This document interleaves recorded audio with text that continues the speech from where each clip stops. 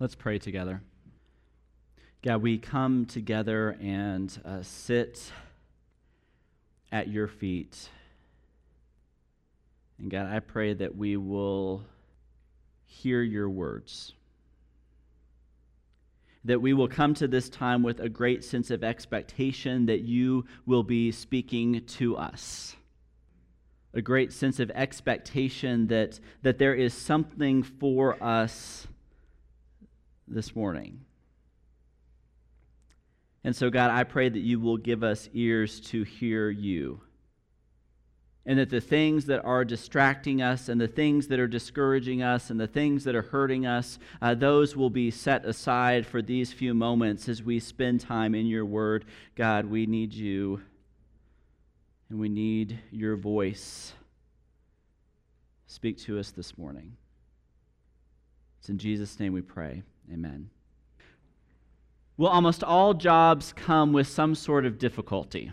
There's a part of that job that you just really dread doing. You really dislike having to get through that piece of your job. It could be the reports that have to be filed. It could be the amount of hours that have to be worked. It may be the unreasonable customers that you have. It may be the weird hours that you are called upon. There are a variety of reasons why a job could be a little less than ideal, but oftentimes there is something that holds us onto that job. Regardless of the long hours, regardless of the work that we have to take home with us, regardless of that constant effort where we seem like we never get ahead, there's something that holds us into that job. It could be the salary, it could be the benefits package, it could be a love or a calling for the job itself or the people that you're serving and interacting with. It could be the job itself, or it could just be that it is a job. And you're grateful for that.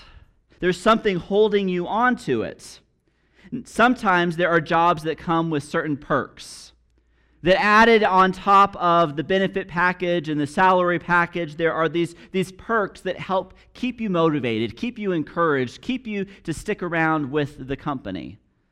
Some of these are just built into the jobs naturally, but there are some startup organizations, startup corporations that actually build this into how they treat their employees. And so Fast Company did a report in 2016 where they listed out some of these startup companies and the interesting perks that came along with the jobs. Here's a few of them. One, Facebook. At Facebook, an employee can learn how to do silkscreen or take a hand lettering or drawing class. Most of us call that elementary school, right? But they have this opportunity to learn how to write. And so this is a perk. You get to do something outside of your normal activity. A company called Canva, they say that they have celebrations where they release doves and smash Greek plates. I guess that's a perk of a job. A company called Clue. Everyone has access to private sessions from professional therapists every week. And so they provide counseling and therapy. Some of you are like, where can I sign up for that job? A company called Whipsaw offers massages every Friday to all of their employees. A company called Global Citizen Year, every 2 years of work allows them an all-expense-paid trip outside of the country. So they get a paid vacation every 2 years.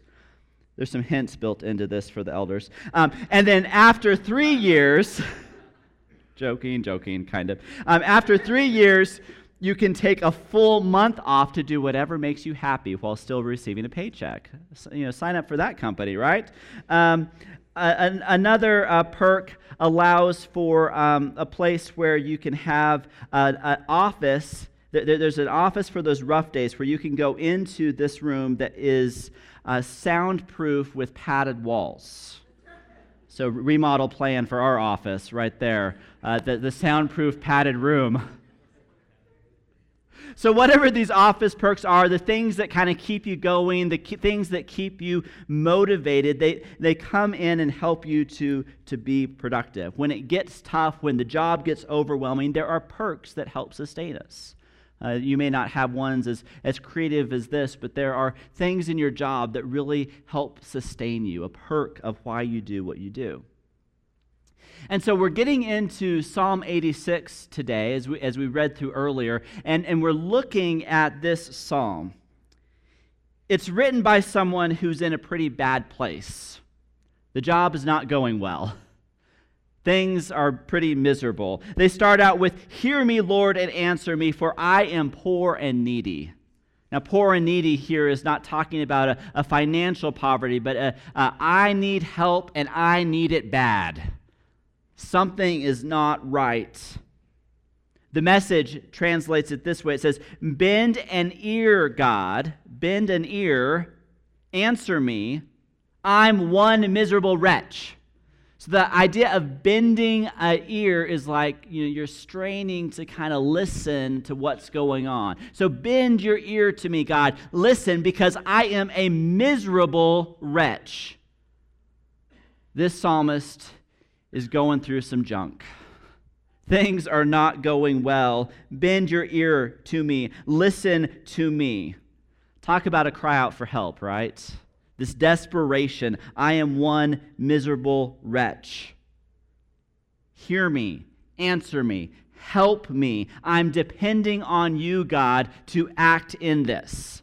And so Psalm 86 is giving us this prayer for people who are experiencing this devastating time. They're experiencing they're experiencing exile. They're experiencing persecution. They're experiencing trial. And these are people who have gone through cycles of obedience, cycles of disobedience, repentance and forgiveness. They've gone through these cycles, and they're asking God for help. But what is most striking about this psalm is how little it talks about what we're supposed to do when we find ourselves in a situation where we are a miserable wretch. The psalmist says only two things about what we're supposed to do. We are supposed to pray, and we're supposed to praise. We pray and we praise. Those are the only two things that the psalmist talks about us doing when we find ourselves in these difficult situations. The psalm spends much more time talking about the character of God and who He is. It highlights His character and His name and His attributes. Who is God? He's the one we're asking for help. And He's the one who has something to do, because all we can do is pray, and all we can do is praise. And so we find ourselves in this season where we have been going through 1 Peter, and we've been talking a lot about what it means to be a Christian in a world that is hostile towards the Christian faith. And we have been spending a lot of time over the last couple months talking about what we need to do in those environments. And yes, there are things that we need to do, but if we look at the psalm here, it says really the most important things, the only things you really have any kind of control over in these kind of circumstances is to pray and to praise. We pray and we praise. And so we look through this psalm, and the first 7 verses really give us these petitions, asking God for help, asking God for what is needed. I need help. I need it badly. And so the psalmist gives us verse after verse. These are the things that we're asking of God. But the writer isn't so much focused on their own need for help as much as who God is, that even in the midst of defining what our problems are and what we need, there's so much more that's said about who God is and His identity and the truth of who He is. And so we look at this psalmist and we see their life being totally wrapped up in the identity of God. That who God is defining their situation. That their life is secure, their future is secure because of who God is. And so in these petitions, through these first 7 verses, we see that God is merciful. We see that God is good. We see that God is forgiving and He is loving. And God is the source of life. And this is what is laid out for us. And then in verse 8, it shifts into a praise of God. Here is a one miserable wretch, and what do? They praise God. And we see these beautiful descriptions in verse 8 through 13 about praising God and who God is. And then in verse 14, the language shifts over to expressing a desire for God to provide. That in the midst of that prayer, in the midst of that praise, we ask God to provide.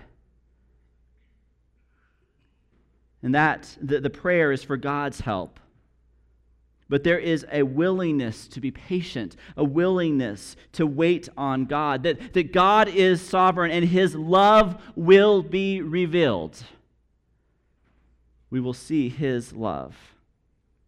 It's in this section that we see one of the most significant and frequently used descriptions of God. In Psalm 86, verse 15, it says, "You, Lord, are a compassionate and gracious God. You are slow to anger. You're abounding in love and faithfulness." We see who God is, that He's compassionate and gracious. Walter Brueggemann describes this psalm in this way. He says, "In the midst of the darkness, in the season of disorientation, Yahweh is affirmed, known to be the one who abides, who is not intimidated or alienated by the disorientation." God is not intimidated. He's not alienated. These claims of Yahweh are still credible in the darkness, perhaps especially credible in the darkness. And so we've been spending a lot of time talking about the darkness, talking about the disorientation that we experience in a world that is hostile toward our faith, and how do we behave. And so we are called to be obedient. We're called to be servants. We're called to pray. We're called to offer hospitality. We're called to love others. We're called to serve. We're called to evangelize. Yes, there are actions that we need to be taking.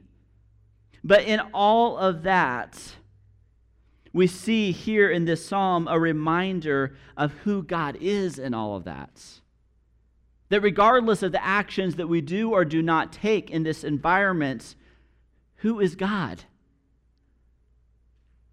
And who are we as servants of God? We're promised that if we do these things, if we take up the cross of discipleship, then we will experience persecution. We will experience these struggles, but who is God in all of that? Being a faithful servant of God can be difficult. It will be difficult. It will require sacrifice. And there are times that we need to call out to God and say, "I'm a miserable wretch. I need your help. I need your help." And so God answers us when He calls. And so for the sake of the conversation this morning, let's talk about it in context of perks of being a Christian, perks of being a servant. That jobs have these perks that keep us going and help sustain us. And as servants of Jesus, there are perks that go along with that as well. And so our motivation for obedience that we've been talking about over the last several months is not out of guilt. It's not out of shame. It's not out of obligation. Who we are as servants of God come out of the identity of God, of who He is, the truth of who He is. And so what are the perks? What do we see about God? And so the first one that we see going through this psalm is the idea of steadfast love. Steadfast love. That's not something that we earn. That's not something that we work for. That God's love is there for us regardless. In verse 5 it says, "You, Lord, are forgiving and good, abounding in love to all who call to you." Abounding in love. Other versions say abounding in steadfast love. It's an ongoing love. And so this is an amazing gift to us, this sense of steadfast love. It's a gift that we can only experience from God. And so, of course, the word love can come to mean a lot of different things. And so it's hard for us to really remember what it is that God is doing when he says he loves us. There was one person who said, I love everybody. Some I love to be around, some I love to avoid, and others I would love to punch in the face. There's lots of ways to love someone, right? But the steadfast love of God is given to us. It's consistent, it's firm, it's unwavering. It's not a I love to punch you in the face kind of love. And so God loves us. And so we can spend so much time talking about all the other things of discipleship and all of the things that we are called into and the things that are challenges, and we forget to see the love of God. That is the motivating factor for everything that we do. That God loves us. And Romans reminds us that neither height nor depth nor anything else in all of creation will be able to separate us from that love. Nothing can separate us from the love of God that is in Christ Jesus our Lord. And so the perk of being a servant of God is this steadfast love. Another one is strength. In verse 16 it says, turn to me and be gracious to me. Show me your strength in behalf of your servants. Or another way to interpret that is give your strength to your servant. Give your strength, God, to your servant. That as his servants, we are given his strength. That's a pretty incredible gift. To think about how strong God is, and he gives us this promise that we can have this strength as well. Elizabeth Foss was a mother of 5. And she was reflecting on her 20s and 30s and could only remember fatigue. Can you relate to that? Yes. She said, for nearly 12 years now, I have been sleep deprived. When I am tired, I can be cranky and impatient. When my second child was about 6 months old, it dawned on me that I wasn't going to sleep like a normal person for a very long time. If I wanted to be at all happy, I needed a coping strategy. And so what strategy did she come up with? She said that she needed to be honest and prayerful. She says, now when I have a bad night, the first thing I do in the morning is acknowledge that it was a bad night. I tell God that I'm grateful that I was able to be there to meet the needs of my children the previous night. I tell him that there is no way I will make it through the day under my own strength. I ask him to help me. And so she asks for God's strength to be able to endure her day. You may not have 5 children that are keeping you up all night, but you have something that's keeping you restless, keeping you tired, keeping you worn out. And we pray for God's strength to rest on us. A third perk of the job is answered prayer.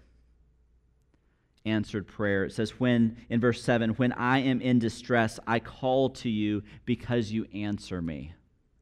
We call to God not because we just want somebody to call out to, but we call to him in the faith and the hope that he will answer, knowing that he can answer.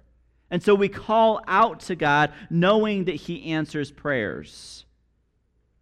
A theologian, Sarah Coakley, said that she feels incompetence in her prayers.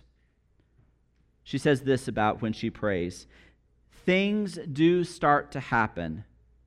One is being transformed. One's whole life is being drawn like a magnetized set of iron filings in a unified direction, so the bits of oneself that one thought were completely unconnected suddenly become vibrantly connected.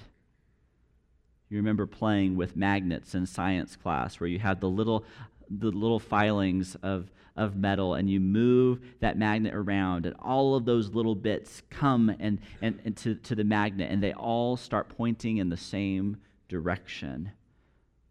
And that's what prayer does. It brings all the different parts of our life into one direction, toward God.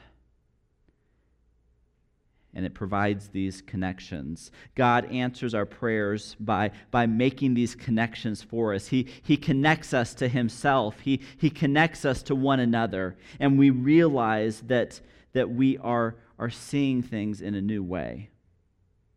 Coakley says that we are seeing and knowing and responding to the world in ways that we didn't before. And so the prayers may not be answered in such a way that you expected them to be answered, but you will find that they are being answered because they are turning you into a direction that aligns you with God in ways that you didn't see before. A fourth perk of the job is receiving the truth. The truth. It says in verse 11, "Teach me your way, O Lord, that I may walk in your truth." Walk in your truth, or also interpreted faithfulness. Walk in your truth. That we are given this truth that completely redefines how we live, what our priorities are, what's going on in our lives. In Central America, there are churches and missionaries who are trying desperately to help with the violent gangs there. And so churches are playing a key role in this by helping to convert people. There's a surprisingly high respect for Christians or the Christian faith by gang members. Philip Jenkins wrote this about it. He said, "Normally there is no exit for a gang member short of death. And the only grudging expectation to this morgue rule is when an individual claims a religious conversion. A religious conversion is a way out of this gang life." And so churches are trying to teach the truth about Christianity. And it's in the process of changing lives and changing families. Jenkins says that after that they offer gang members a set of unconditional loyalties and beliefs comparable to what they had known before, a new world of unquestioning brotherhood. That the truth of the Christian faith becomes the new family for them. And there's authentic conversion that is happening, and it's literally a matter of life or death. And so we see these gang members being transformed and changed by the truth of Jesus. And so God gives us this gift of truth. The way, the truth, the life. That is where life is found. And then the last thing he gives us, we see in verse 17, we see help and comfort. He provides help and comfort. "For you, Lord, have helped me and comforted me." And so when I hear the words help and comfort, I immediately go back to John chapter 14, where Jesus promises a helper, an advocate, a comforter. That we are given help and comfort. And Jesus says that we are given that through the work of the Holy Spirit. We are given a helper. We are given a comforter. He draws alongside of us, and the Spirit helps us, walks beside us, journeys with us through life. And so when we cry out, "I am poor and needy. I am a miserable wretch. I am in need of your help," he says, "I'm right there next to you. I am on this journey with you. I am helping you and I am comforting you. I'm there with you." He gives us this. And it's not just designed to make the stress and the strain of servanthood more bearable. It's the very nature of God that is shown to us. It is His power. It is His presence that is dwelling within us. Jesus says, "This is the Spirit of truth. You know Him because He abides with you, and He will be in you." And so regardless of the path that we find ourselves on as servants of Jesus, we are given this help. We are given this comfort. And so these are God's perks for us. That as we find ourselves in places that are less than ideal, as we find ourselves in places of persecution, in places of trial, in places of hurt, that we can look at who God is and take great comfort in who He is. That regardless of our actions, regardless of how much we have screwed up, regardless of how much we have missed the mark in what He has called us to do, God is who He says He is. God gives us these incredible things. He blesses us in mighty, mighty ways. He loves us no matter what. He gives us strength. He answers our prayers. He gives us the truth. He provides us help. He provides us comfort. And those are the promises we read through in Psalm 86. And so it doesn't really matter what the compensation package is. It doesn't matter what the benefit package is. These are the things that are available to all of us. And these are the things that we hold on to. And as we think about the perks that we receive from God, these are a very, very big line item in His personnel budget. Because these are very costly perks for Him to give us. They come at a great, great cost. And He's willing to spend that for you. He gives us Jesus. He's willing to give His own Son to pay for these perks, to show us this love, to give us this help, to answer these prayers. These are costly perks that we're given. It's the blood of Jesus given to us. So let's stand again.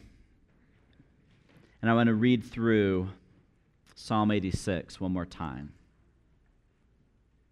All we have to do is pray and praise. This is who God is.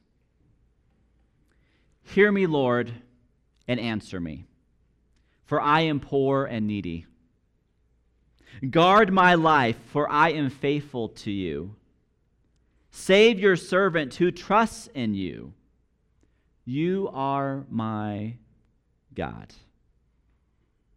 Have mercy on me, Lord. For I call to you all day long. Bring joy to your servant, Lord, for I put my trust in you. You, Lord, are forgiving and good, abounding in love to all who call to you. Hear my prayer, Lord. Listen to my cry for mercy. When I am in distress, I call to you because you answer me. Among the gods there is none like you, Lord. No deeds can compare with yours. All the nations you have made will come and worship before you, Lord. They will bring glory to your name. For you are great, and you do marvelous things. You alone are God. Teach me your way, Lord, that I may rely on your faithfulness. Give me an undivided heart, that I may fear your name. I will praise you, Lord, my God, with all of my heart. I will glorify your name forever, for great is your love toward me. You have delivered me from the depths, from the realm of the dead. Arrogant foes are attacking me, O God. Ruthless people are trying to kill me. They have no regard for you. But you, Lord, are a compassionate and a gracious God, slow to anger, abounding in love and faithfulness. Turn to me and have mercy on me. Show your strength in behalf of your servant. Save me because I serve you just as my mother did. Give me a sign of your goodness that my enemies may see it and be put to shame. For you, Lord, have helped me and comforted me. And so we're going to spend some time in prayer now. A time for us to respond to what God is saying. That we listen. God, what are you saying to me? What is He speaking to you in this? What encouragement is there? What challenge is there? What conviction is there as you hear these words? And then what are you going to do about it? How are you going to be faithful to what He has called you to? And sometimes that is just praying and praising. And so we'll have shepherds down front. You can come down and pray with one of us. I want to encourage you to use this time to get up and move around and leave your seat and find somebody to pray with. If you want to just come and kneel in front of the cross and pray there, if you want to get together with your family or your life group or friends, gather together and spend some time in prayer, celebrating who God is, or crying out to Him because we are so poor and needy. Let's pray together. God, we thank you for who you are. We thank you for your love. We thank you for hearing our prayers. We thank you for giving us truth. We thank you for giving us strength. We thank you for helping us. We thank you for comforting us. God, we need your mercy. We need your strength. And so, God, help us. We're in desperate need of you. We thank you for your Son, Jesus, a benefit to us that comes at the greatest of costs. It's in His name we pray. Amen.